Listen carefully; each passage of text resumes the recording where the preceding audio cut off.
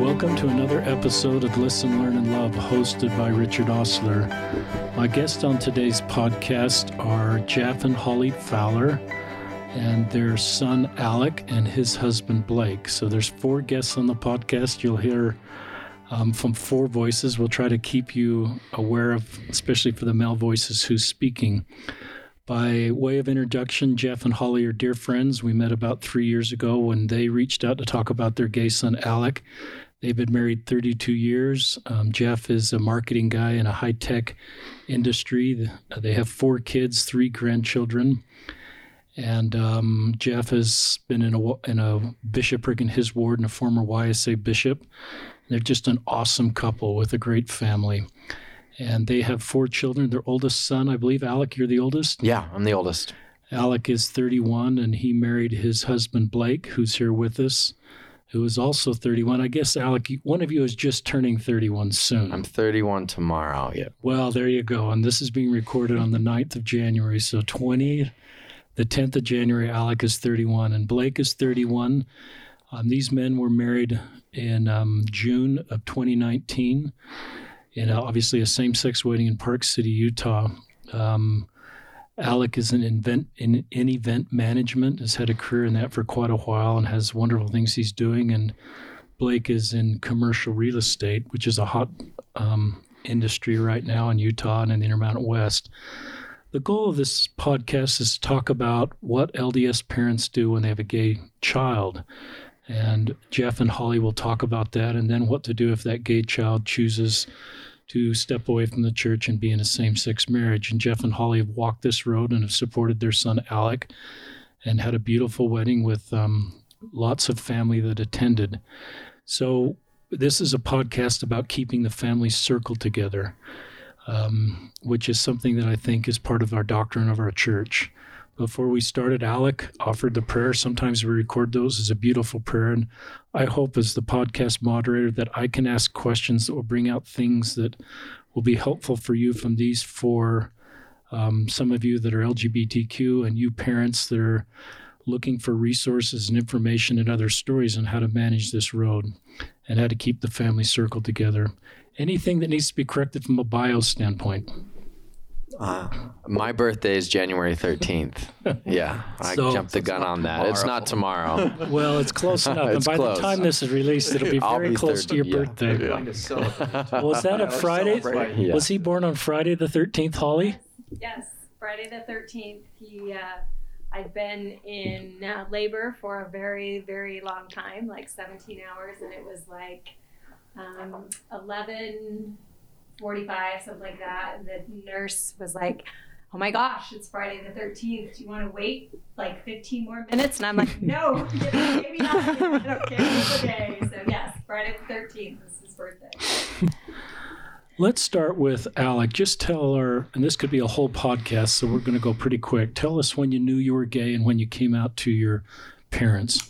I knew I was gay in junior high when all of my friends were getting girlfriends, and I had these weird feelings for my friends. So that's kind of where it all kind of started triggering.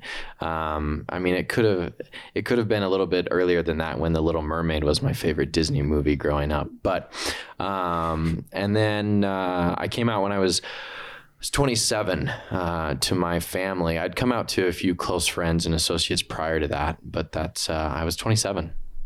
So that's a long time to be on your own. Did you serve a mission during that time? Yeah, I did. Tell us where you served. I got called to upstate New York to the Utica mission, which no longer exists. It was the mission that was inside, that didn't have any of the church history sites in it. They were all right outside the borders. So, but loved my time up there with the members.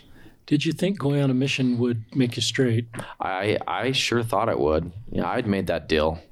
And someone didn't keep up his end of the bargain, obviously. But so. Who did you come out to first in your family? And tell us just about that discussion. It was my mom. It was not planned at all. We had been, I traveled a lot for work. And so I was I was home on a rare, I think it was Tuesday or Wednesday night, came down, had gone to dinner with my mom. We were having conversations about work, and we came back to the house, and it just kind of happened. And I had no plans on doing it. And we were on the couch talking, and I said, Mom, I started crying before I was able to get the words out. But there was instant that my love for you will never change. And she wrapped her arms around me, and she said, how do you want to tell your dad? And I said, well, I'll let you take care of that.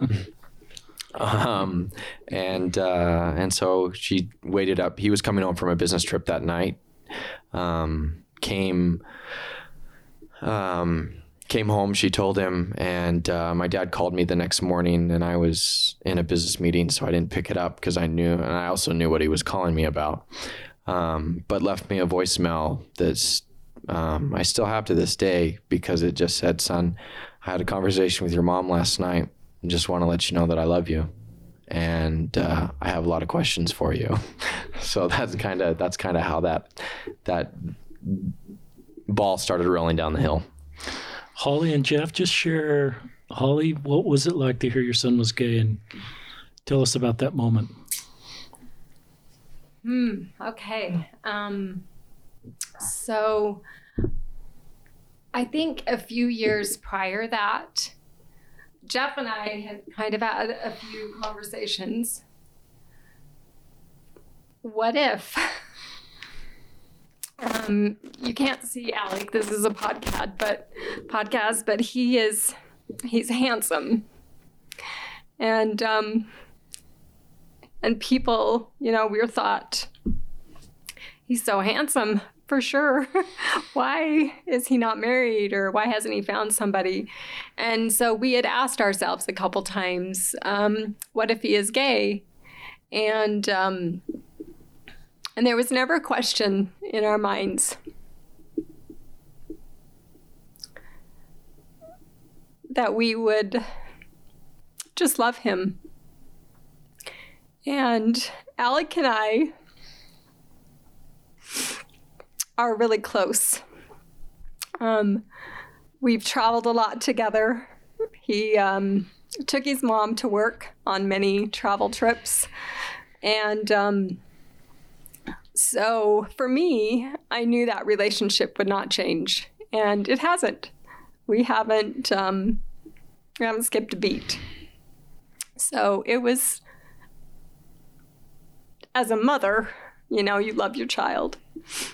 So that is, that's where I was. Jeff, your thoughts on learning you had a gay son? And yeah, I still remember that night. I came home from a business trip, and Holly it was late at night by the time I got home, and Holly's usually asleep, and she was awake, and that was kind of the first thing that kind of caught me off guard as I came in the house. And she said, I had a conversation tonight with Alec, and and he is gay. And I remember two thoughts that came. The first thought is kind of what Holly had said, as, he is still our son. He is someone that we love. He's still the same person, at this minute than he was 15 minutes ago before I knew he was gay. So there's no difference there. I love him the same. That's not a change. But then from a religion or from a doctrine perspective, those questions started coming in, and that's kind of where I spent a lot of my time in those first several months in that time frame relating to that. So I tried to separate those two things with regards to showing and demonstrating and sincerely loving versus the time that I needed to try to figure out what could this mean? What does it mean? How do we accommodate? How do we react? What does it do for our family? 1,000 types of questions like that. Great questions. Alec, what did you need to hear from your parents when you first came out?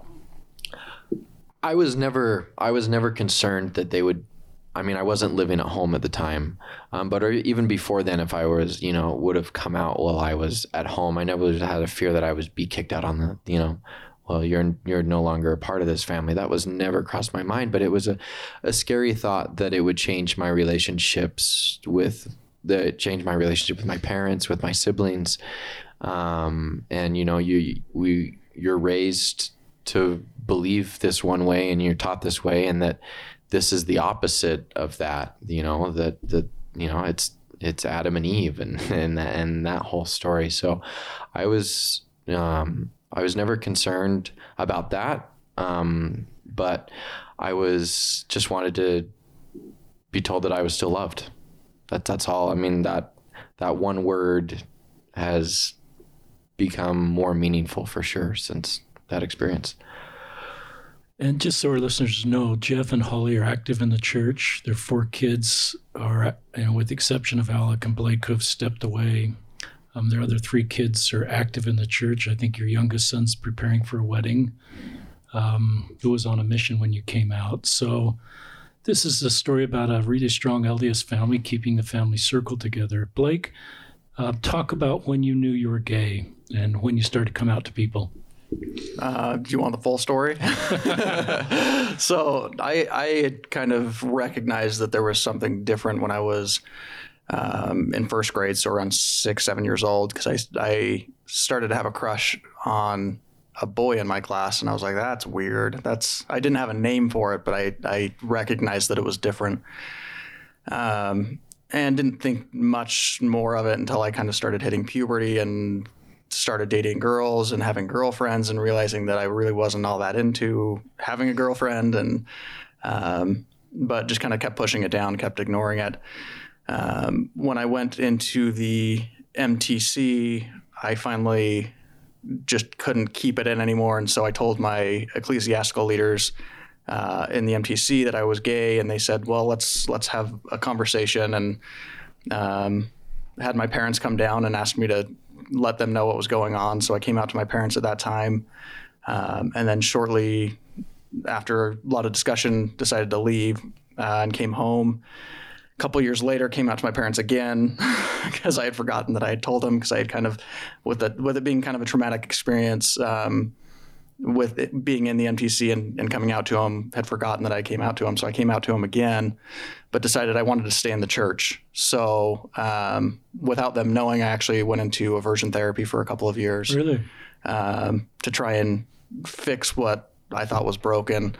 Spent a lot of time in prayer and meditation. And after almost getting married to a woman, realized that it just wasn't right. It wasn't fair to do that to someone that I loved, to marry someone that I loved without giving them my full heart. And so I finally, at 27, came out to the rest of my family and came out publicly. How has your family responded? We don't have, for our listeners, Blake's family, and your last name is? McDougall. Yeah. We don't have your family here. Right. But just talk about how they've responded. They, from day one, were very supportive. And my parents, when I first came out to them, it was a very similar experience to Alec. They just told me, we love you no matter what, and that will never change. My dad has been, for the most part, inactive with the church since I was about 12 or 13. When I came out to him, one of the first things he said to me was, I really hope that you don't marry a woman, because I don't want you to marry someone that you can't give your full self to. And he said, the only thing I care about is that you find happiness, whatever that is for you. My mom struggled a little bit more with it just because she was very involved with the church, still very active. And for her, it was just figuring out that eternal perspective of it. And it took a few years, and finally she came to me and she said, I've struggled with it for a few years. She always supported me, always told me she loved me. It didn't change anything in our relationship. It was just kind of a battle for her. But she came to me finally one day and said, if you're not there with me in heaven, then that's not heaven. And so I finally come to that realization. And so I'm okay. I'm finally going to move past that struggle and just be okay with it, because I can't change what is going to happen. All I know is that heaven includes you, and that's the way I'm just going to believe. And thanks for just sharing a little bit of your story. We could do an hour podcast on each of your coming out story and your journey here. So I recognize we're skipping over that pretty quickly. I asked you this question before we went live because I was thinking about it today, that I heard once someone say to LGBTQ people, you probably should just move on and not really ask God why you're LGBTQ. That's not official doctrine of the church, obviously. It was just a preference of one comment I heard along the line. But Blake and Alex, have you ever asked God why you're gay? And we believe in personal revelation. Have you ever gotten an answer? You want me to go first? All right. Blake's going first. I'll go first.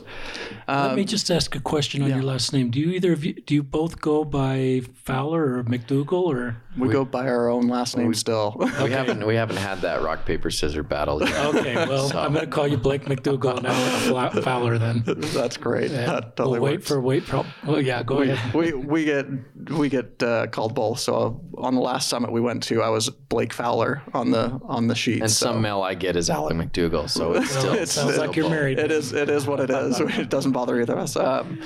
No, I definitely asked God a lot why I was gay. It was a huge question for me because it was something that we're taught is just not necessarily natural, or we're taught. Things have kind of shifted a little bit, and so I asked a lot why I was gay. And I finally started getting the answer that I was gay because that's who I was supposed to be, because I needed to be an example to other people in my situation and show them how to be happy and how to navigate this, whether that was inside the church or outside the church. And for a long time, I navigated that in the church because I felt like that was the right path. And then after a lot of prayer, decided that it was time for me to take a different path and move outside the church and help those that might be struggling outside as well. Good answer. Alec? Just like Blake, I asked that question a lot to God and said, why did you make me gay? Why would you put this burden, upon me? And we're taught that we go through trials in our lives for a reason. And then it, through multiple years of prayer, I realized that it wasn't a trial, that it was something I had to go through. But it wasn't a mistake. God doesn't make mistakes. And so it was coming to that realization of, this is who I am. And it really started triggering when, I turned the Tinder profile from female to male, and I started going on a lunch date, and I left thinking, I've never felt this good after a date, and I don't even think it's going to go anywhere with that person. But just because I was out on a date with a guy, it was completely different from the multiple dates I'd been on with girls. And I just love personal revelation, and I honor everybody's personal revelation. And so I love that part of our church, and I believe that's just a universal doctrine that everybody can have a personal relationship with loving heavenly parents and get personal revelation. And it's not really my job to get personal revelation for other people or to judge your personal revelation. So I just honor how you feel and the revelation you're receiving. Talk parents. Alec comes out, and then how soon until Blake comes into his life? Because some kids come out in the teenage years, and then if they're going to go down the road of a same-sex relationship, that happens much later. Sometimes it happens really close to coming out. So, Holly, do you remember the timing? Alec comes out, and then Blake shows up. So Alec came out in December, and we had a family vacation planned in May. And we met Blake then in May. And I kind of feel like they're the ones that should share that story because it's different.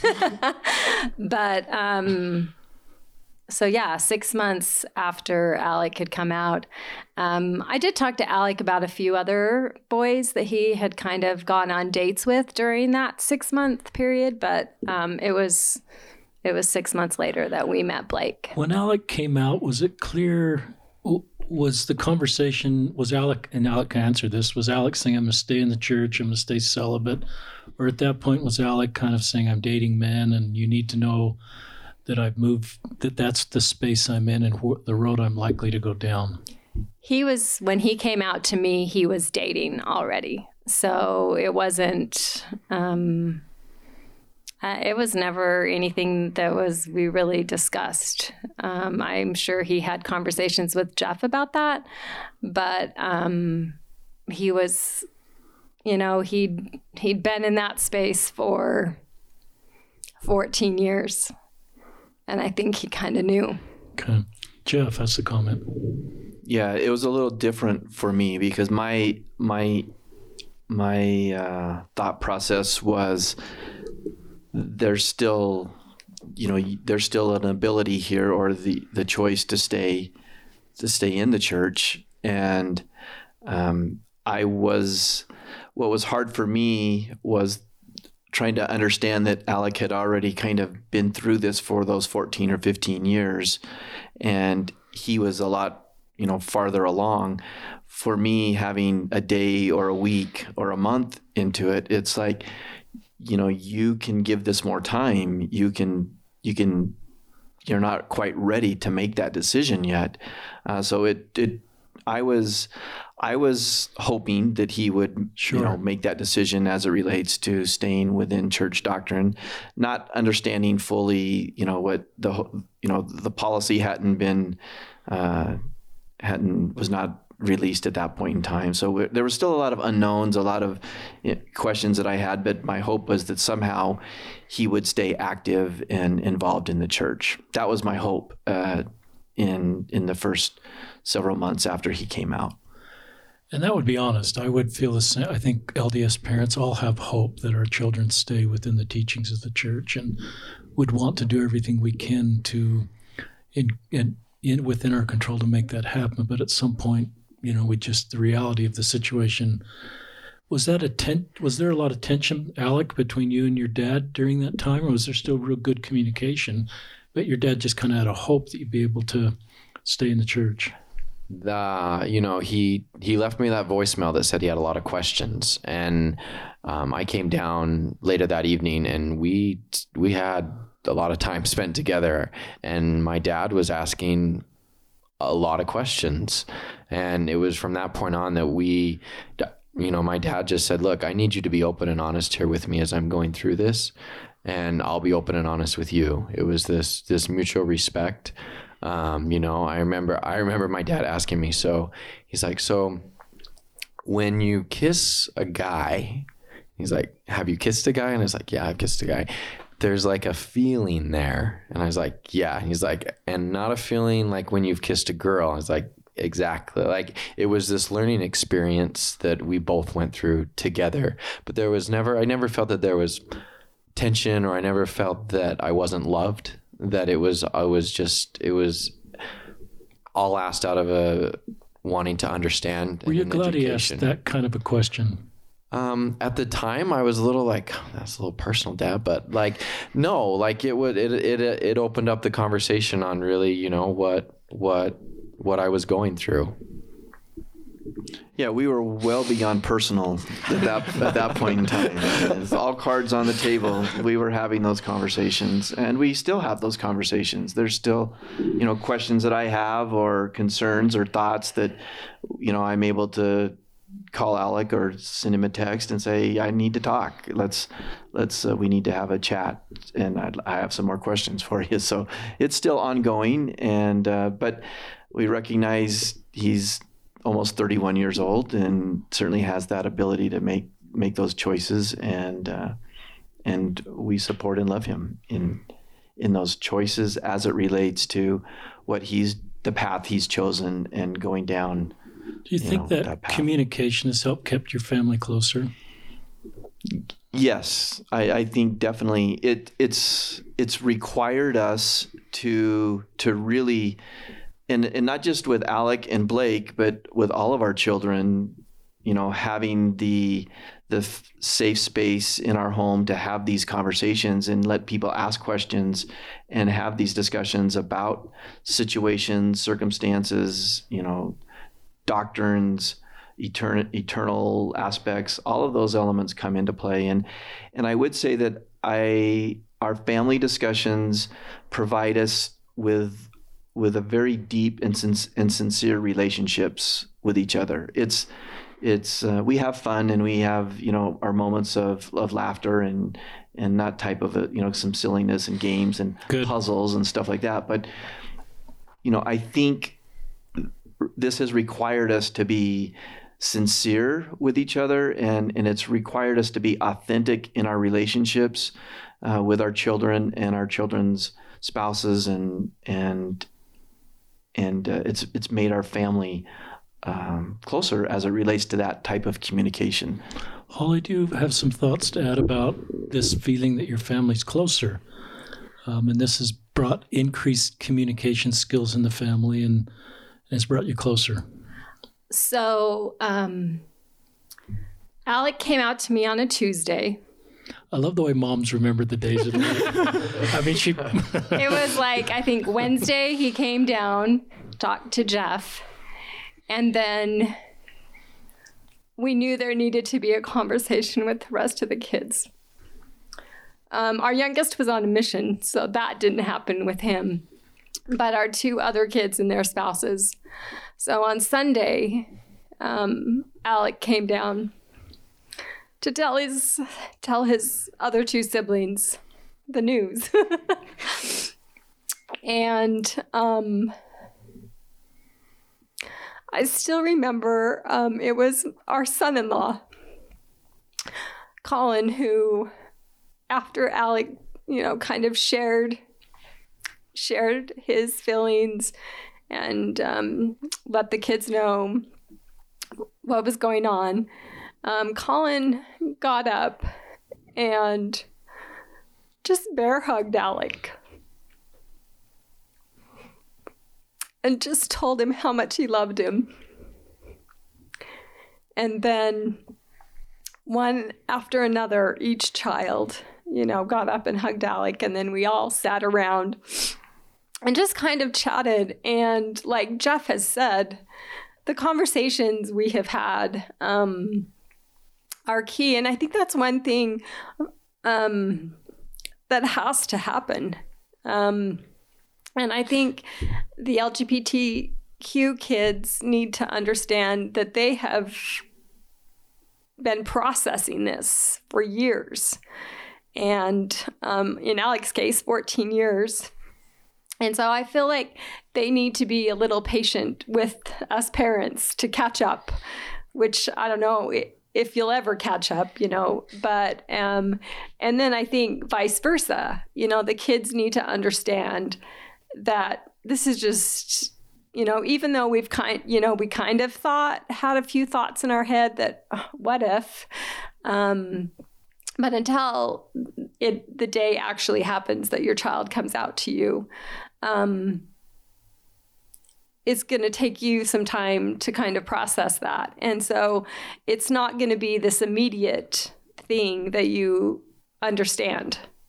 And there's a lot of learning that on both sides that still have to take place. And like Jeff said, conversations still happen. He and Alec had a conversation just a month ago about something. And, but yeah, I would say, like Jeff has said, we have some real, sometimes super funny conversations. And we have a daughter-in-law who's not afraid to ask anything. And those lead to we won't, well, just keep those lead to some really fun conversations. And what I love is that Alec and Blake are fine to answer those questions. And I think learning and, when you know better, you do better, kind of. What a great line. And so knowledge is a huge thing during this whole process, I would say. Do you remember that day, Alec?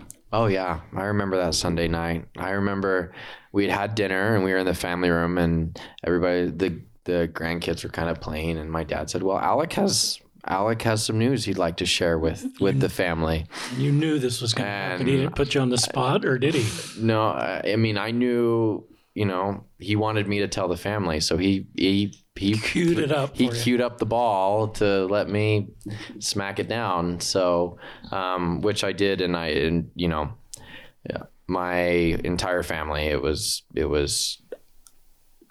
love it never skipped a beat. And I know that not everybody has that experience. Talk about your brother. I think his name's Tyler. Yeah. That's in Barcelona. Did you write Tyler? Yeah. So Did you just all keep this from Tyler until he showed up? No, I knew I needed. I had a really close relationship with Tyler, and so I composed a letter, and I think I sent it to my dad, and I said, "This is what I'm going to send to him." And sent it off to him, and he sent me an email back saying, "Thank you so much for letting me know, but I'm just going to kind of focus on the work and not deal with this right now." and we continued to email weekly, and since he's been home and talking to his companion that was his companion at the time that he received the email, he was obviously having conversations about it and processing it. And he came home.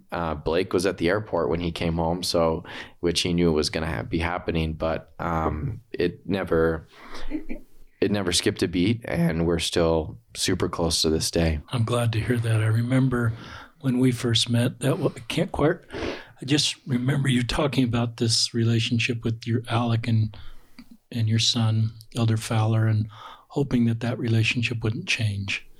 And it's sensed that hasn't. And that would be my prayer as a parent, that all my kids would stay close. Talk about this May trip. So some parents, there's a period of time before someone, is coming on the family trip. It's kind of, the question is just this journey that you recognize that Alec is going to marry Blake. When did maybe that's the question I like to ask. When did it become clear that Alec and Blake were getting married? I don't know. I mean, they dated for several months, and obviously we recognized that there was a connection and a love that was developing. But it would maybe be 6 months after we met Blake, 5 months after we met Blake.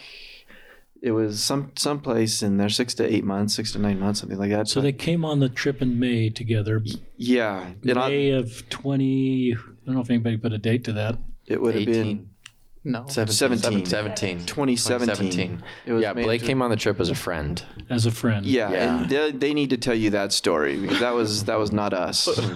So me and Blake, we matched in March on St. Patrick's Day, and then we started texting back and forth. Both of us were really busy with travel. We never were able to. He was in Orem and I was in North Salt Lake, so we never really got together until May. And so we had our first date on May 4th, and May 3rd. And, we literally talked for hours. We were supposed to go get dinner and stuff. I hadn't eaten, so I was starving after our 6-hour conversation, but I knew there was something about Blake in that conversation that led that. And he was going to LA for work the next day, and I was leaving for Florida in 2 days. And I knew if I waited 10 days to see him, I may lose him to someone else, or I wanted to spend more time with him. And so my solution was bring him to Florida to spend some time with him. And he was brave enough to jump on the plane and come down. Did you run that by your parents, that you're bringing your boyfriend on the family trip? So I asked him while we were traveling down, I said, "Hey, do you care if I have a friend come down?" We'd obviously just had our first date, so we weren't officially together at the time, but, and they both, my dad said, "Well, you need to talk to your siblings. I guess they'd be okay." I don't know if there was conversations that happened behind closed doors, once I asked that question, but, Yeah, we didn't need to have a separate conversation. Again, if it's a friend of if one of our kids or our children, they're welcome to join our family vacation. It's not a formal structure or anything like that. So we were open to that. Did that bring you two close together, and did it bring you closer to the greater Fowler family? Blake's going to answer that one. I guess I'm going to answer that one. Yeah, no, absolutely it did. It gave us, I didn't stay the entire trip. We kind of spaced it where I came a couple days after everyone had been there, and then left about 4 days after, a couple days before everybody else. But it gave me an opportunity not only to get closer with Alec, but his entire family all at once. And for both of us, one of the biggest things that we had discussed on our first date was family. Both of us were very, very fortunate to have supportive families. And that was something that was very important to both of us. And so being able to meet his family and actually get a chance to sit down with them at the beach and poolside and just have these conversations and play games really helped me to understand who Alec was as well. Because I could see a lot of both Jeff and Holly and Alec. And so it really helped me grow a lot closer to both him and his family. Did you as parents feel like you were crossing a line by enabling them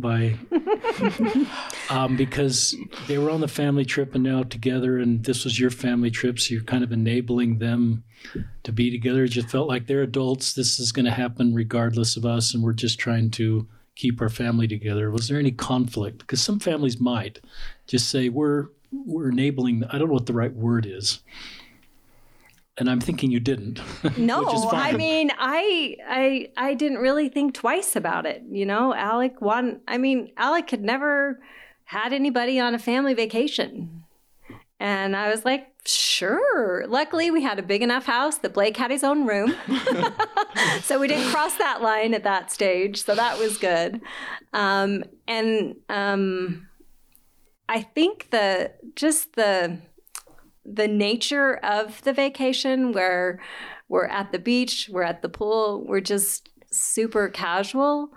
Like Blake said, I think it was just a great space to meet him and, to see Alec happy. Jeff. Yeah, I wouldn't. So Alec at this time was probably 28 years old. So if he were in his teenage years, I think our response and our actions would have been completely different, or maybe even early 20s. But as a 28-year-old, man, that's we obviously he's making decisions, and like I said earlier, while there's some decisions we may not be necessarily all on board with, but our love and our support and our affection for him is not going to waver. So from that perspective, I would say, we didn't worry about that aspect of it just because of who he is and where he was in his life and in his journey. This is May of 2017, when did the two of you kind of know you were going to get married to each other? I definitely knew before Blake did. Because I was the one that brought it up before he did. But it was shortly there. It was the Mormon way as far as moving quickly. I mean, we waited 2 years to get married, but it was pretty quick. Yeah, it took me quite a bit longer. I had just gotten out of a fairly serious relationship, actually Alec had as well, right before we met. And so for me, I still wanted to be very careful about, proposing or going down the route of marriage. And that's actually why I ended up being the one that proposed, because Alec told me, like he said, he brought it up first. He said, I think if you're on board, I want to get married. And I said, well, give me a few more months. And he said, all right, well, you're the one proposing then. So that's kind of how I ended up getting chosen to propose. And what day did you propose? I have no idea. That's the first time you've been stumped on a date. It was August 11th. August 11th. Of 2017? No, 2018. 2018. Yeah. So that's over a year past this trip. Yeah, about a year and a half after. And I had, in fairness, we had already taken engagements at that point. So I'm a planner. I kind of knew the answer before I proposed, but no, we had decided to get married about a year after we started dating. Did you talk to your parents that this was happening? Oh yeah, yeah. That you were proposing? Did you talk to Alec parents? Yeah. So talked to Alec's parents. Actually, they took us down to a concert in Vegas. We went to Earth, Wind, and Fire. It's a group from our era. Yeah, it's one of Alec's favorite bands. Way to as well. go! So hanging out with old people music. But we were at dinner right before the concert, and marriage came up, and we were kind of joking, but at the same time being serious about, okay, well, we know I'm going to be the one that proposes. Do I need to still ask for permission? And so I asked for permission at dinner with Alec there. And after that, I talked to my parents, kind of knew as well. We're all pretty close. And my mom actually helped me set up for the proposal, because I did it near their home, near my parents' home, out in a meadow. And so she helped me actually set up the proposal along with his sister-in-law, and then his entire family came up as well. And Holly and Jeff, just knowing your son's not to get married to Blake, how did that feel? And maybe that's partly advice to other LDS parents that recognize this may be their road or is their road. On a funny note, I realized I could maybe I could wear a white dress if I wanted. There was no bride to compete with. My dress could have a train if it wanted. So, I think we just loved Blake.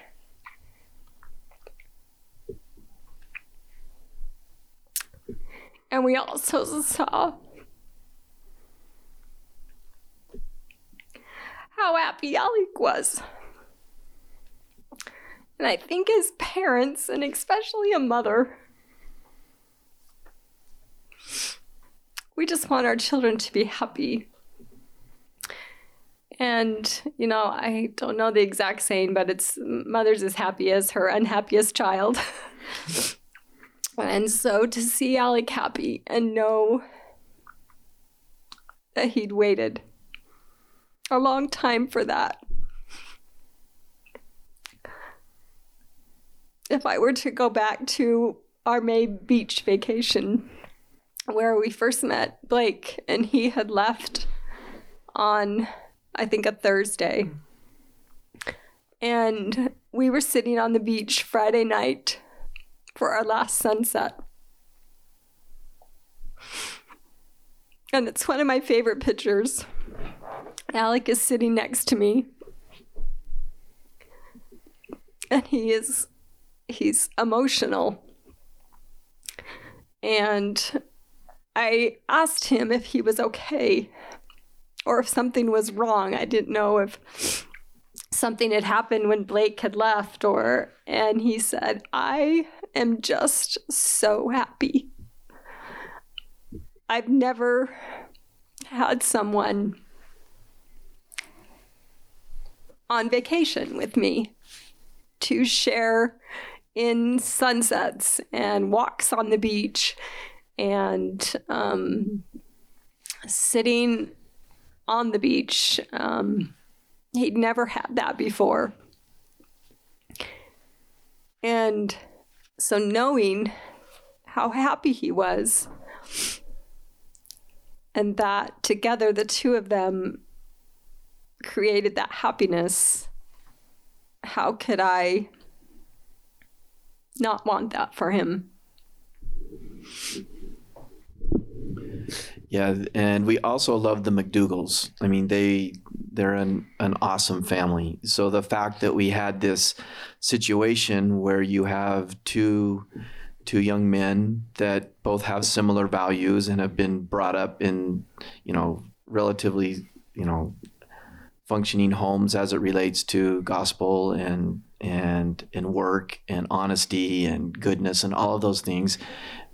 When you think of the LGBTQ or the gay population, and the odds of finding someone within that with that audience or that sample, and then you narrow that down again to someone that has similar values and a similar upbringing and understanding, and then you bring that down to from a church perspective, it just the odds keep getting smaller and smaller and smaller, and then the fact that you can find that person, that was the other piece that was kind of a very emotional, but a very a comforting piece as it relates to this particular story.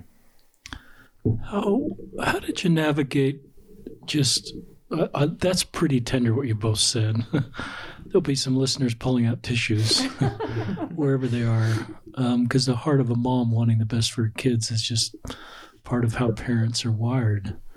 I know that's the way our family's wired, and I recognize, Jeff, the practicalities. In a parent Facebook group of LDS parents of LGBTQ kids, there's so much fear. If they recognize their child is going down the path of a same-sex marriage, I sometimes talk about it. There's lots of ways to do life off the covenant path from a pragmatic standpoint. And there's just lots of ways to do that road, and to do the road that these two are doing, long-term, committed relationship, great people, lift each other, bring out the best in each other, want families to be successful. That's, I'd have that same hope you have, Jeff. And I'd recognize from a practical standpoint, that's going to take a lot of work. Talk about just how did you handle the wedding? So from a financial perspective, you've got, I don't know how many weddings you've had in your family. Just talk to our listeners, and they're older, so they can fund some of this. How did you handle that? And do you feel like if you paid for some of the wedding, you're crossing a line in our faith? Yeah, that's one of my dog-eared, marked up chapters in Tom Christofferson's book is condoning versus accepting. It's still a topic that I still think about at times. And are we crossing a line with this? Or are we not crossing a line with that? But as it relates to the marriage, we simply did the same thing for Alec that we did for our other two children who had been married, and what we'll do for our fourth child, or Tyler, when he gets married this coming spring. So yes, we financially supported and contributed some money to that activity, along with the McDougals, but Alec and Blake were they were a little bit farther along in their careers and from a financial perspective. Are there doctrinal principles that just gave you peace that you were doing the right thing? Just to help other parents that maybe, or was it just a gut feel, or just anything else for others listening? I don't know if I would call it doctrinal. That's fair. But the idea is there is a love, obviously, that we have, and from a family member, which we are going to do what we can to support and help in their happiness. But we never felt like it was, it was crossing a line as it relates to that. We knew that was the path that Alec and Blake had chosen. And so we were beyond we moved beyond the discussion of right or wrong, or good, bad, or whatever. That's the path. So we're moving on to support and lend to the success and the happiness of that day. And it was a beautiful day. We had an incredible weekend, but the day itself was fantastic. I want to talk more about the day. I just want to read an excerpt from this book I'm working on. It's a mother of a gay son. This is her comment that'll be in the book. The topic of loving versus condoning was probably the hardest thing for me to sort out in my brain. It took me a long time to grasp the idea that showing support, mostly from a financial perspective, did not mean that I was condoning something. When my son told me he was going to get married to his boyfriend, my immediate feeling is that I did not want to support this, because it would mean I was condoning his marriage. Just immediately as I thought this, and unfortunately verbalizing some of it to my son, the Lord let me know that he wanted me to financially support this wedding. Even after the reprimand from the Lord, I had to do some research to help me understand whether or not financially supporting same-sex marriage meant I was still able to keep my temple recommend. I learned that showing love and support to my son on one of the most significant days of his life was not the same as supporting groups who actively try to tear down the church. We ended up having a destination wedding, helping all of his siblings be there, hosting a dinner celebration after the marriage. The day was filled with loving unity and love for all of us. I was so happy not only to have my immediate family there, but also extended family. In hindsight, I can now clearly see the destruction that it would have caused into our relationship with our son if we had chosen not to financially support his wedding. I'm beyond grateful for the direction and inspiration I received from the Lord in a very personal way, that loving and supporting people where they are, and I'm scrolling down trying to find the right button, where they are, what matters most, and that by doing this, we are not making a statement about our own beliefs.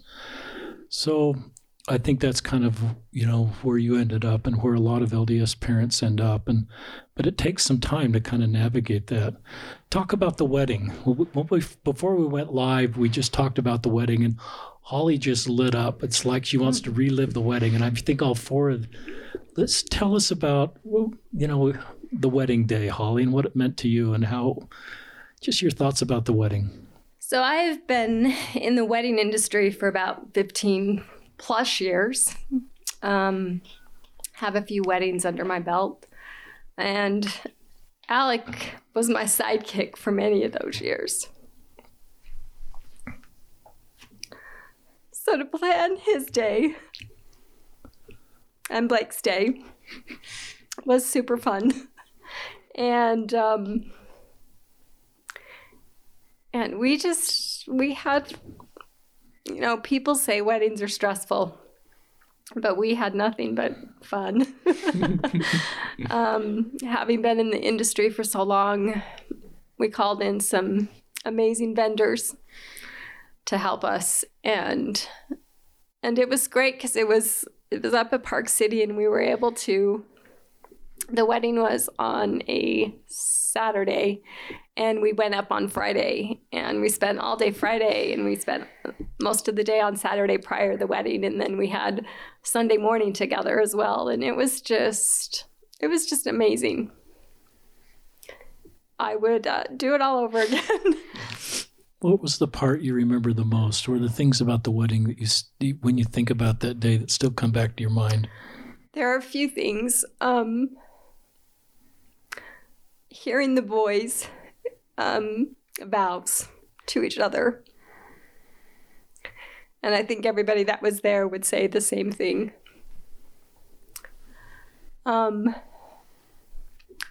Blake's father gave the sweetest toast at our dinner following the ceremony. And I've had multiple people comment to me still to this day about his father's toast. The surprise dance that Alec gave to Blake that I had kind of thrown out there a few months prior, and he never responded. And so when he did it, I was just thrilled. But just the feeling of unity and family and love that was there from Friday to Sunday. And everybody there felt the same thing. Jeff, what do you remember from the wedding?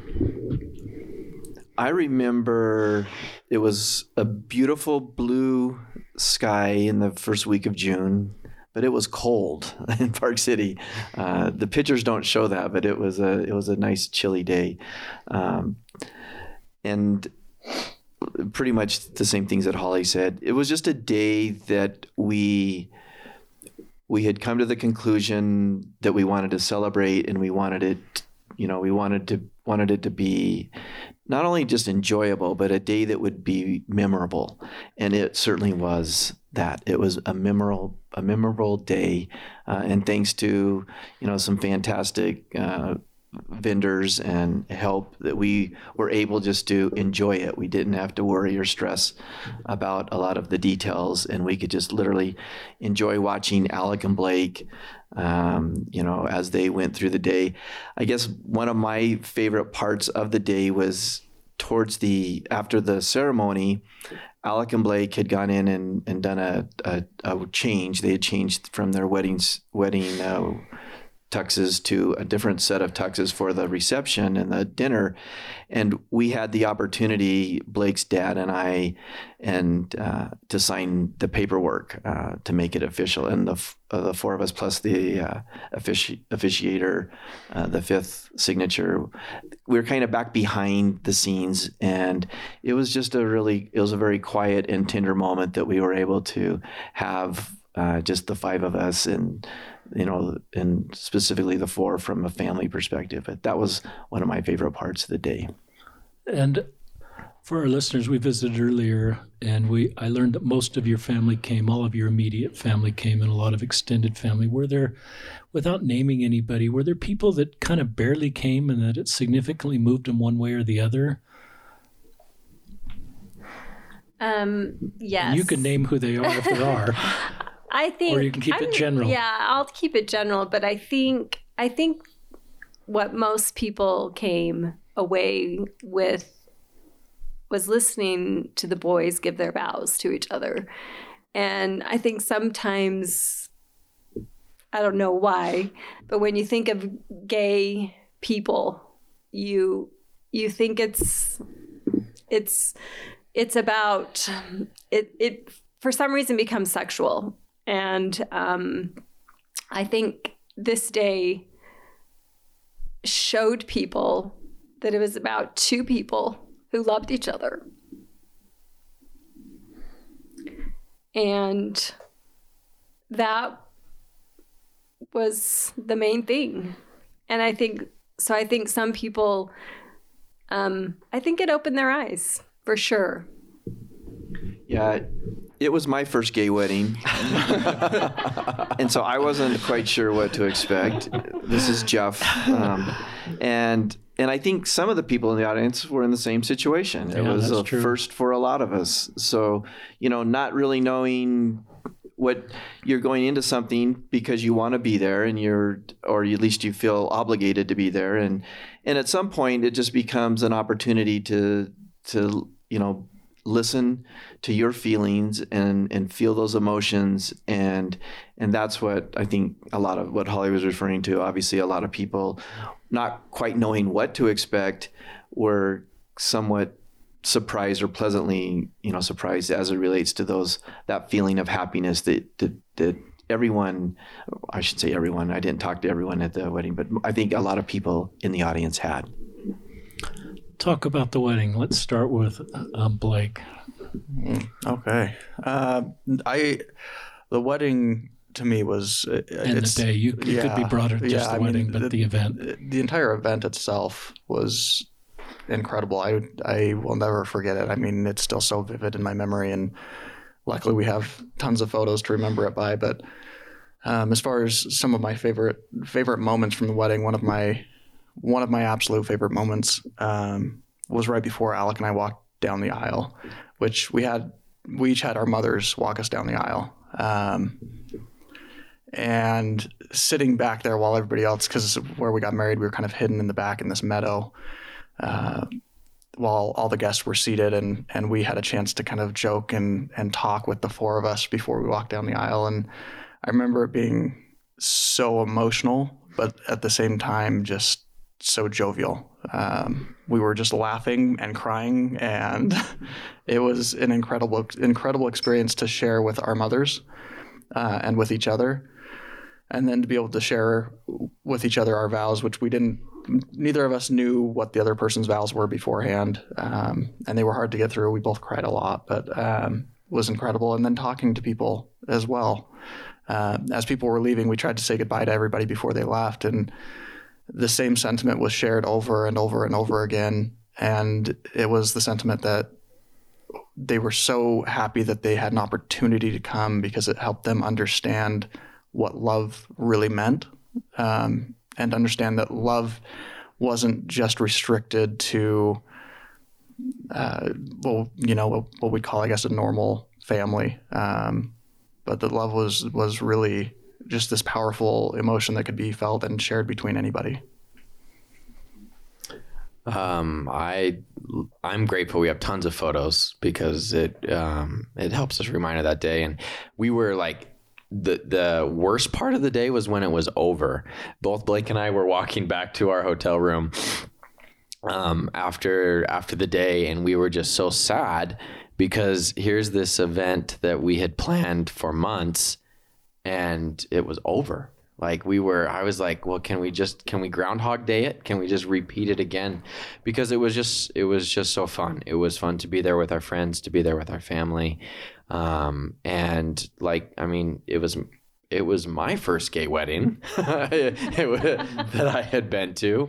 And I think it was a lot of firsts. I remember my dad's dad, my grandpa, who I'm pretty close with. He's like, I'm just going to close my eyes when you kiss, but he was there, supporting and loving. And I think they all, there's this stereotypical what you think it would be. And then it was, this event full of love and fun and family and dancing, and a day I'll never forget.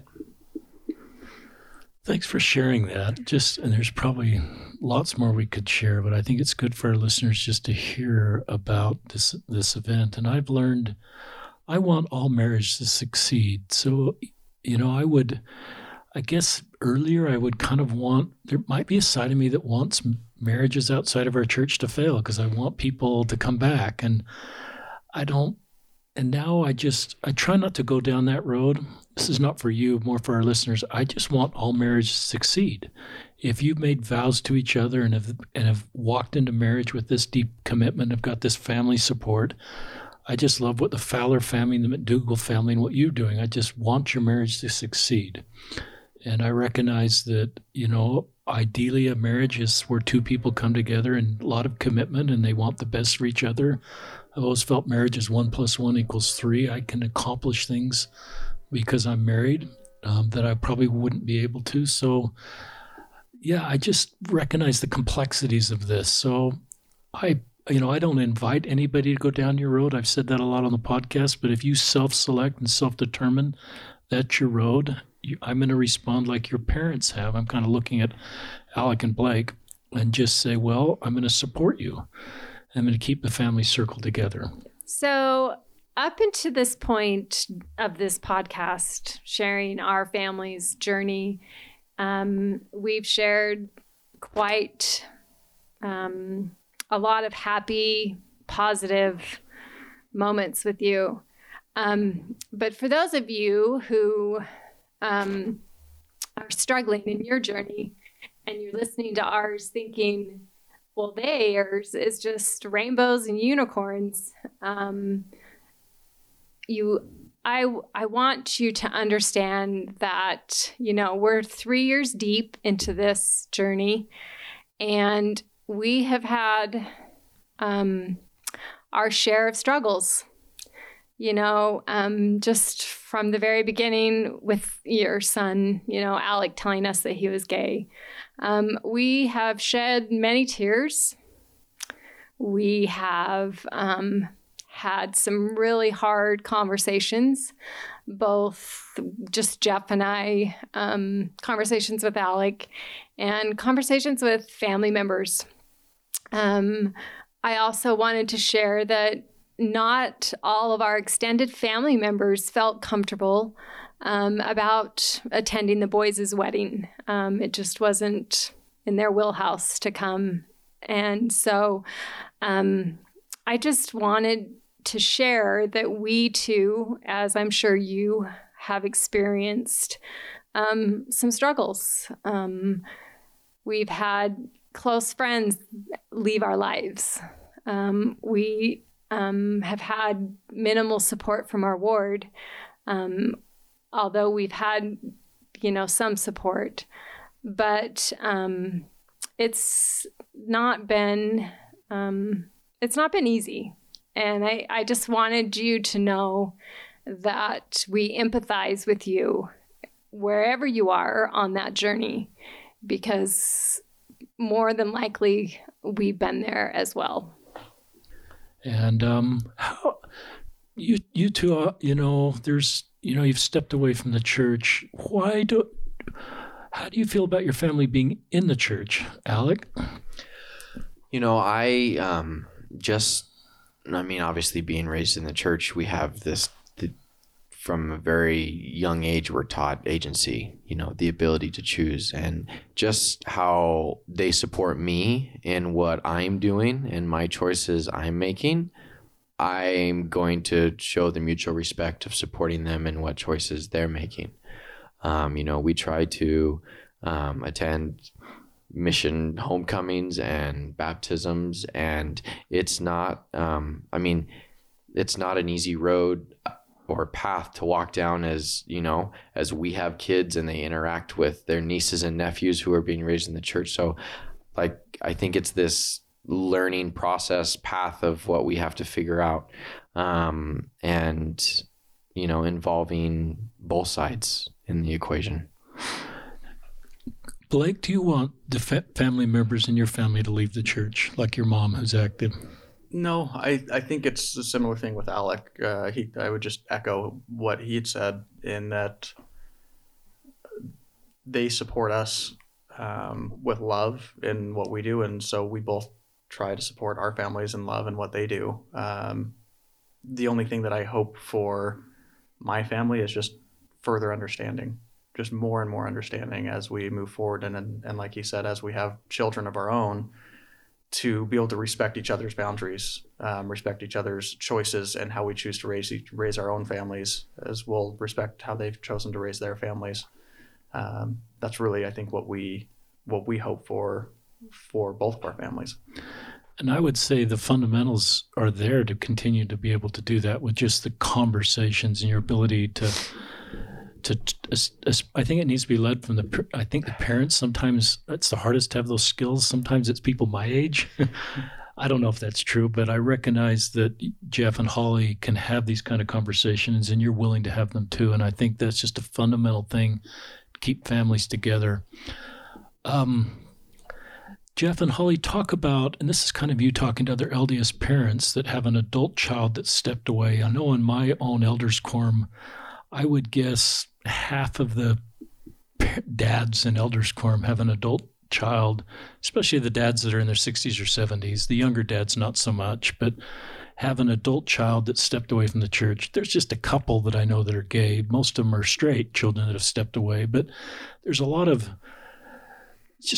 pain around that, because what you'd hope for growing up with little kids and the reality of your family, you worry about your eternal family and empty seats at the table.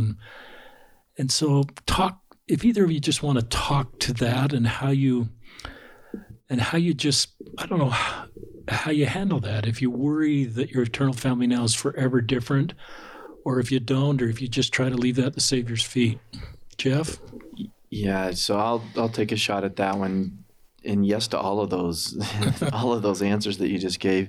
Definitely, there's a worry, or there is a question, but at the end of the day, the answers to those questions, I think are still maybe being written, but at the end of the day, it comes down just to a couple of fundamentals beliefs, and that is, you love your son or your daughter, and you recognize that choices that they make are their choices and their paths that they've chosen to go down, and that is their prerogative and their opportunity to exercise the agency, but that doesn't impact the love that you have for them. So that's the first thing I would say for a parent, that I think the idea is you can make a choice to say, I still want to continue with a relationship,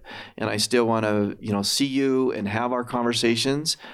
and maybe there's certain topics that are off limits because you don't want to introduce, maybe a friction if that's not to where you are in the relationship. But if regardless, you need to find out what that path is to allow that relationship to continue, in my opinion. If you make that decision that the relationship isn't going to succeed and you're going to, make it very extremely difficult and challenging choice to say, you're going down one path and I'm going to go down another, I'm not sure how that connects back in the end. I think we miss out on too much opportunity, too much love by making that. And that's my own personal opinion. That's not anything that I would say is required.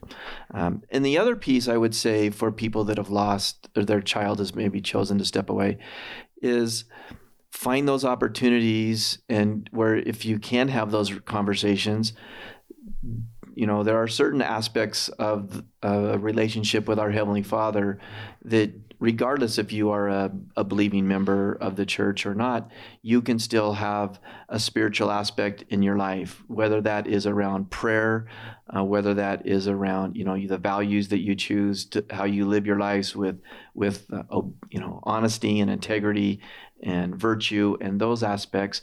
So I would, and I've talked to Alec about this. Blake can figure he can have those conversations. That's not necessarily my responsibility. But with Alec, I've just encouraged him to maintain that relationship and bring an element of spirituality into his life and into their relationship, because regardless of your association with the church, I believe that spirituality is necessary for a healthy relationship and can help strengthen a relationship. Certainly you can find success without it, but I think it can be better and with it. So that's kind of how it's a hard thing, parents. Great answers. I can empathize, and it's no easy answer and no one right answer for everyone to follow. Holly, do you have any thoughts on this question? No. It's okay. One size doesn't fit all. It really doesn't. I mean, yeah, I agree with, we've had some friends who kind of have been examples for us with their children who have left. They just love them. And I think that's it seems super easy, but you just have to still love your kid. I love that. And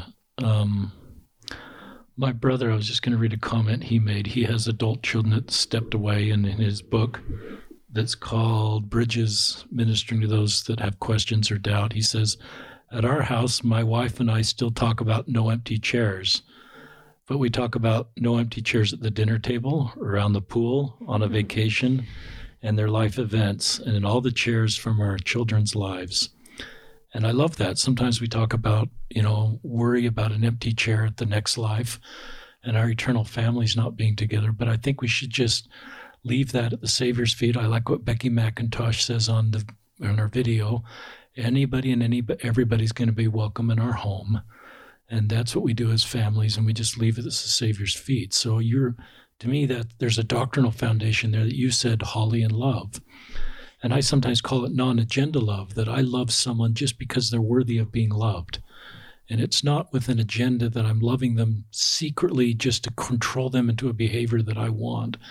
Maybe we have that as parents, that we love our kids, but I think maybe it's even better just to love our kids because they deserve to be loved. And then I think as a parent, sometimes if I can do that, then they'll be the most likely to open up to me when they have questions or concerns, or maybe even feel like maybe they've gone down a road that they're not quite sure about. And since I love them, they'll kind of open up to me. And so I just think love, Holly, everybody said that word to me, is what we do as parents, and leave it at the Savior's feet. I've always felt like good parents, we kind of control the things we can control. And as the younger kids, we can control a lot. Mm-hmm. And as 28-year-olds or 31-year-olds, we can control this no empty seats around the pool or on the Friday night at the Florida beach, where that's a pretty tender moment, where Alec, being able to share how he really feels with his mom, and you to be able to go there and hear that, and it's probably not what you wanted to hear when you had an 8-year-old, but it's the reality of the situation, and be able to sit with him in that moment that for him was so tender, and to recognize the tenderness of that moment to me is love and what we as parents do. I don't know if anybody wants to comment on that before we move on. I want to talk about, I don't know if anybody's raising their hand. We talked, I think it was Blake that said this line. It's sort of like, it's not easy to leave the church. And you said, oh, great, I'm gay. I get to leave the church. It's my ticket out. I think the idea is it's just really hard. I don't really want to leave the church. It's my community. And you've been an Elders Quorum president, served so much, Blake. You've served a mission, Alec. And do either of you just want to talk about that? Because it's part of what I like to do is just bridge build, create more empathy for people that have stepped away, especially people like you that aren't trying to draw other people with them, that are honoring people that want to stay and not, and that takes a bit of maturity, because you probably would want to stay. You'd probably love to be in the church, but you're not able to be in the church. So either of you want to talk about that? So it was Holly that said the line. I think somebody had said it to her that the people that she's interacted with at places like Encircle, the kids don't say, I'm gay and I'm so glad it's my easy ticket out of the church. It's the exact opposite for most of us, and it was for me as well. Being gay and coming out was, to me, easier than leaving the church, because I was leaving behind this community that I had built over 27 years. In addition to that, the loss that all those around you feel when you leave. And I felt that loss as well as I ministered to people as a ward mission leader and as an Elders Quorum president. When people would leave, that loss that I felt. And I knew I was causing that heartache for others as well when I left. And I think that was one of the hardest things for me through the entire experience, was leaving the church. And so for me, a lot of that is why I don't necessarily want my family to leave the church, because I understand the pain that it causes and the sense of loss, and trying to kind of rebuild and figure out what you do believe in, because you don't have this base there for yourself anymore. And so I would just say to those that are going through that process that you have to be patient with yourself, but also ask for patience from others as well, because it's not easy to be in a leadership position and see somebody taking that path, even though you know it's the right path for you. They're not in your shoes. They don't understand your circumstance. So to have patience for them as well. Alec, do you have any great answer, Blake? Any thoughts you have? No, Blake nailed it pretty on the head right there. The feelings are the same, that it's kind of this 2-step process of, you say, okay, I'm gay. Now what do I do? There's really like 3 options. There's stay in the church, remain celibate, temple recommend worthy, maybe a mixed orientation marriage is on the table, or there's this opportunity of, okay, if I go start dating a guy, I may fall in love with him and I may want to get married, which is going to put me in jeopardy, so to speak, of my standing with the church. And so, figuring out that road is not easy. And then when you do figure out what road you go down, no matter what road you go down, it's going to be difficult. But like my dad said, he's always, the way I look at it, there's spirituality, there's my relationship with God, and then there's the church. And just because I've stepped away from the church doesn't mean I've lost my ability or capability to talk to God. That is always on the table. And that's kind of the what has helped me get through that process of leaving that community and still feeling self-worth and love. Great answers. It's just a tender, complicated subject, and we like to talk about those kind of things on this podcast, and great answers. And I recognize that if we villainize you guys, that it's going to be harder for you not to be angry. if we cut you off from our families, which obviously your families haven't, and if we villainize you, meaning when I say that, we make you the reason the whole world's going downhill is because of people like you too. I leave that for ISIS that wants to bomb me. I leave that for sex traffickers that want to traffic kids. My son's involved in trying to help in that world in a positive way. And so they're villains and Satan's real. But I don't want to I just want to humanize people like you.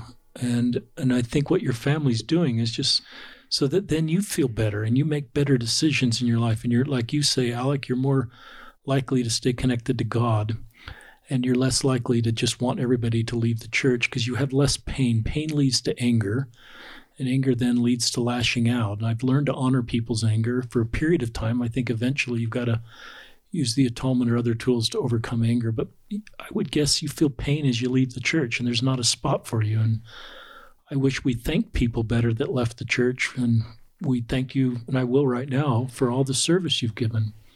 The missions you serve, all the things you've done. You told you had a convert come to the wedding to support you, Alec, and I assume she's in the church and didn't lose her testimony. I don't know if she's in the church or not. Yeah, it was my converts. It was her husband's parents that came. And she's still in the church, and we FaceTimed them when they were here at the wedding. So I love supportive. That that this is just a story of supporting each other where they are, allowing space for people to have their own experiences and keeping circles together that we keep to like friendship and family, and not doing anything that makes it harder for you to be able to do that. Are you okay with everything I said there? Is that okay? Yeah. And I recognize when I was your age, and Jeff and Holly, same way, we weren't in this double bind where you actually believed in the church and wanted to spend your life with somebody. It's almost easier if you didn't believe in the church. Were never in the church. And so I recognize the double bind a lot of our gay members feel. This is how do you feel about people that are celibate and stay in the church? Do you honor those guys and men and women? How do you just handle different paths like mixed orientation marriage, people that are in the church celibate? So we have, this is Blake. We have friends that are in mixed orientation marriages. We have friends that have decided to remain in the church and be celibate. For us, we knew that wasn't the right path for us. And I think, like you just said, giving everybody space to take the path that they've chosen is the right thing to do. So if that's the path that they feel is the best for them, then that's something that we don't judge. The one thing that we have discovered, at least and discussed for ourselves, is that we don't believe that we're meant to be alone. And so I do mourn a little bit for those that choose that path, because I know how difficult that path is to be alone, and to recognize that you may not have that same companionship that you see those around you within the church have. And that was something that was very difficult for me. It was something that I discussed quite extensively with my parents as we go on family vacations. And I mourn the fact that my siblings all had people there with them. And I was always the one that was alone. And so I don't judge them for that. And that might be the right path for them. And it might work very well for them. But for us, it just was not the right path. I thought that's kind of the answer you'd give. It's a really mature answer. And I recognize there's people that want to draw people. If you're LGBTQ, there may be a natural desire to draw people to the path you're taking within LGBTQ to sort of validate that this is the right thing to do. And I recognize the maturity I sense with both you saying this is our path. But we're not sort of saying to your celibate friends that are in the church saying, well, follow us. We'll set you up, or if they're in a mixed orientation marriage, we hope your mixed orientation marriage ends. I'm putting words in your mouth and you're smiling. But I just think I love what you're doing there and just honoring everybody. And I think sometimes it's even harder being LGBTQ because other people want to take their path, and I think that's a maturity I'm seeing within LGBTQ people, is honoring everybody's path and their relationship or not relationship with the church. This is a comment in the upcoming book, just, from a 65-year-old celibate guy who's in the church. And In doing so, there's being in the church. In doing so, there's been a part of me that's been set on the shelf dormant. Since I've never been in a close, committed relationship, burying these parts of me has been detrimental to my health on several levels. As things currently stand, there's a sacrifice required to choose either direction, damned if you do or damned if you don't. I am always thrilled when two people decide, this is someone in the church celibate, when they want to spend their lives together and honor that decision. But that was a really thoughtful comment from this good brother. And when I read that, my first time he sent that to me, and that'll be in the book, we removed the names of these people providing comments from these closed Facebook groups, and I'll explain that in the book just so they'd be more honest. But I read that and I just, wow, he's in the church, he's served in a lot of leadership callings, he's been celibate. But I just love the reality of how difficult that road is. And I'm not sharing that with you that are celibate to invite you off the celibate road. I think it's just for all our listeners to build empathy into just how difficult it is to be LGBTQ and LDS or even not LDS. And that's the purpose of this podcast. And I Go would ahead, say, Blake. just as a comment to that, Holly had kind of mentioned as well. I think the hard thing is we get so focused and especially with LGBTQ people in the church, we get so focused on the celibacy side of it. But in reality, for most of us, it's a companionship. It's not. Most of us can live without having the physical intimacy, but with having no companionship, that's where it becomes really, really difficult. Watching others have that companionship and have that forever best friend, and not knowing if you'll ever have that. That was something that was very difficult for me. And I like that, and that can lead to feelings of suicide that you know a lot of people, and we all do, that that can be multiple decades of being alone, facing in front of an LGBTQ and LG particularly that's not bisexual. That can be a pretty scary road, and it can lead to some really difficult. So I like that. I talk about Grandpa Fowler. That's Jeff's dad, is 80. We talked about this ahead. I circled it. I wanted to make sure we get back to it. Jeff's dad's 86. We're not quite sure of his age. He's somewhere in there, 86, 87.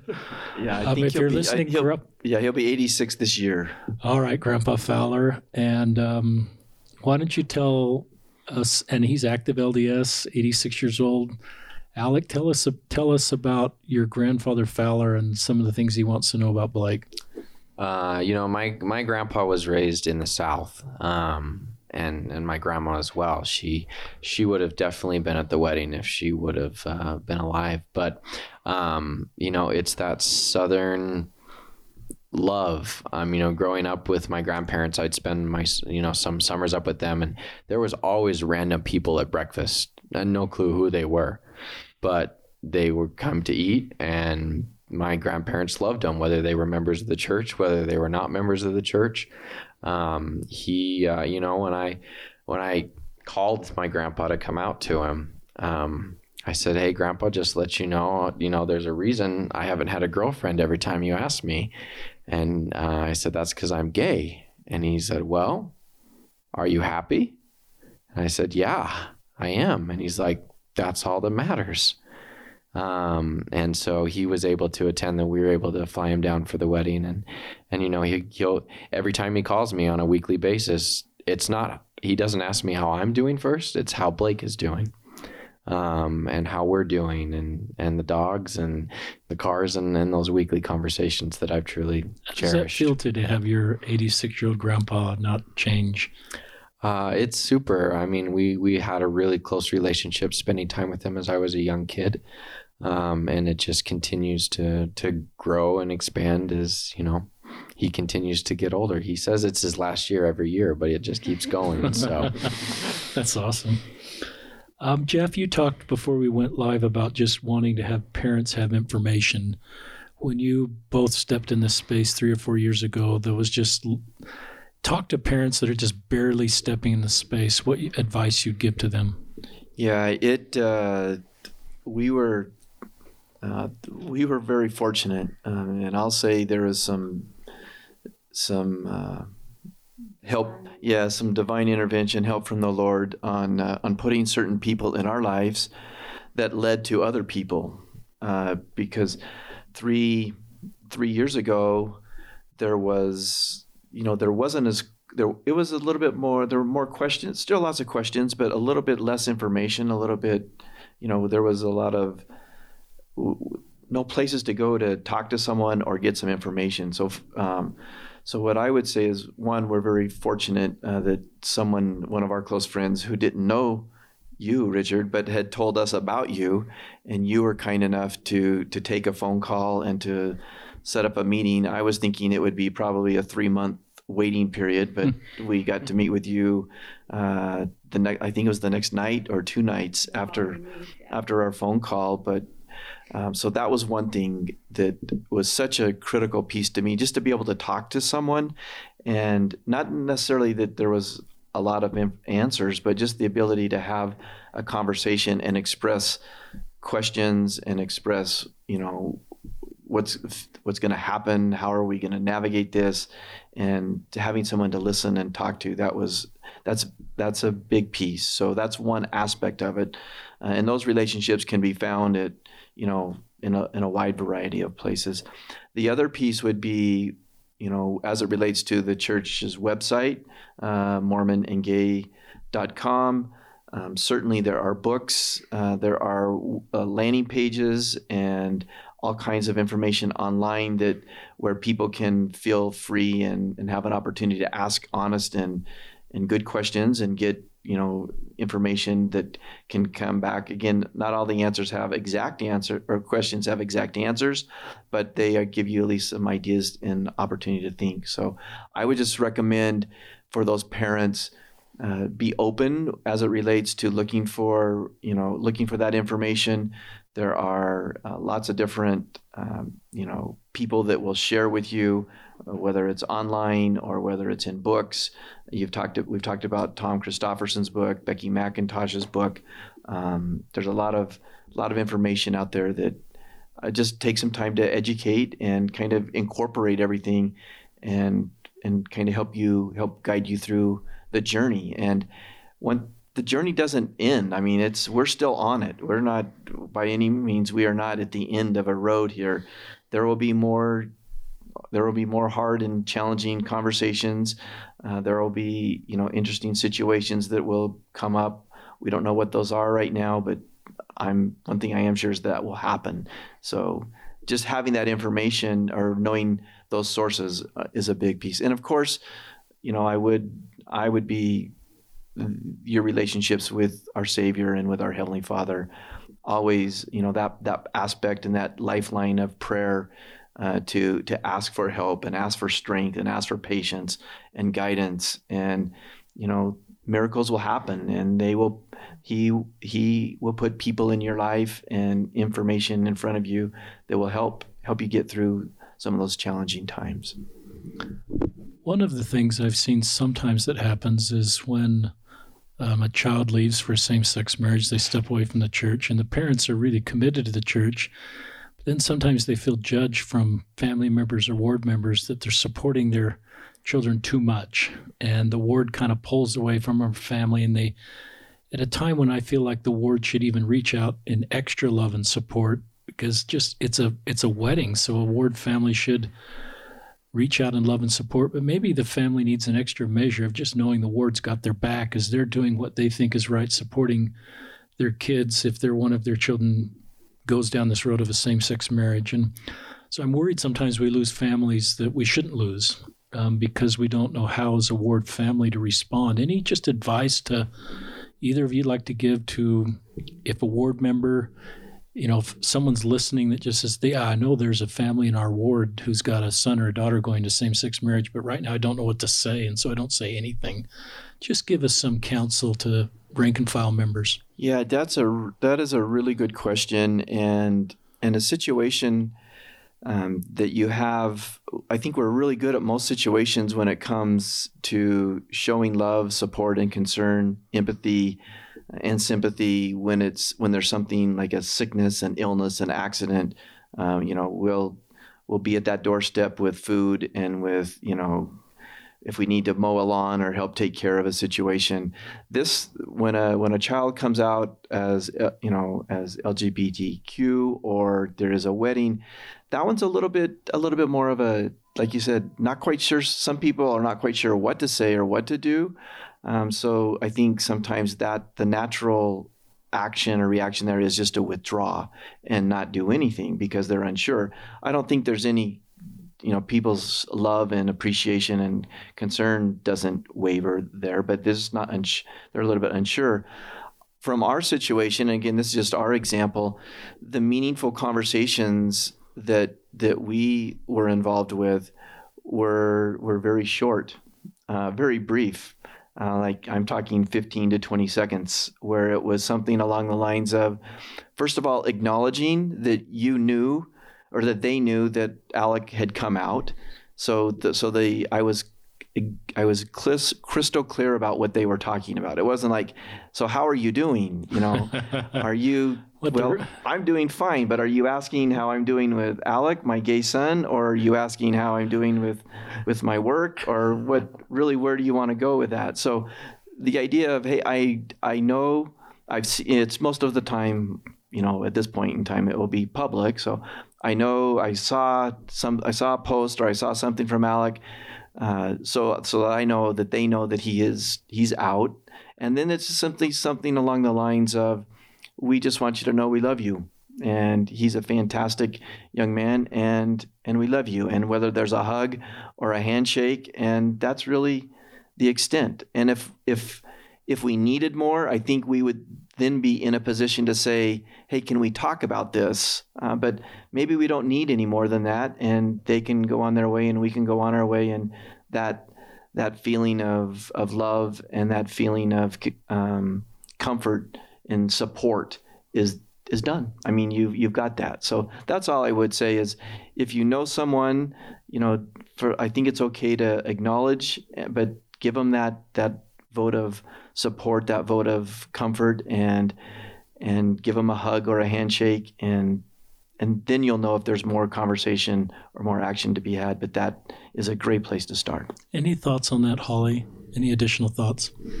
She's good. You're a team. Can I say Blake, something on that you real bet. quick? So one thing I would say, and this is coming from both my parents' experience as well as some experiences I've heard from other members of the church, other parents. One of the things I would say to kind of avoid as well, not only one of the things I would say to avoid is saying, I'm so sorry for what has happened. Because a lot of times it's almost like you're mourning their death, right? And you don't know how their parents feel about it. The parents may be ecstatic. They may love their kid no matter what, and they're not mourning at all. And so that just puts the thought in their head that maybe they should be mourning their child, mourning the fact that their child has come out, when that's not the case. What they should be doing is loving. And so I love that Jeff has said, just go up and say, we love you. We still love your child. And we hope this doesn't affect the relationship that we have. Great answer, Blake. Anybody else have any thoughts on that? Yeah, I just say, like my dad said, don't beat around the bush. There's one good thing that the gospel is good at, especially in some situations, is gossip. And it becomes this secondhand knowledge that, is taboo to talk about, or, I don't know how to bring it up. But for the most part, if you really truly love and care about that person, just go up to them and say, hey, I heard about your son, or I heard about your daughter. I love you. Like it's that simple. And if they need more than that, they'll ask for it. That's all. That's all you really need to do.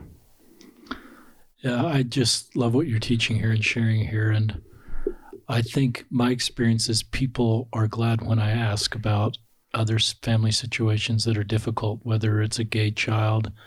And I love what you said, Blake. I'm not say I'm so sorry, but just to ask how you're doing.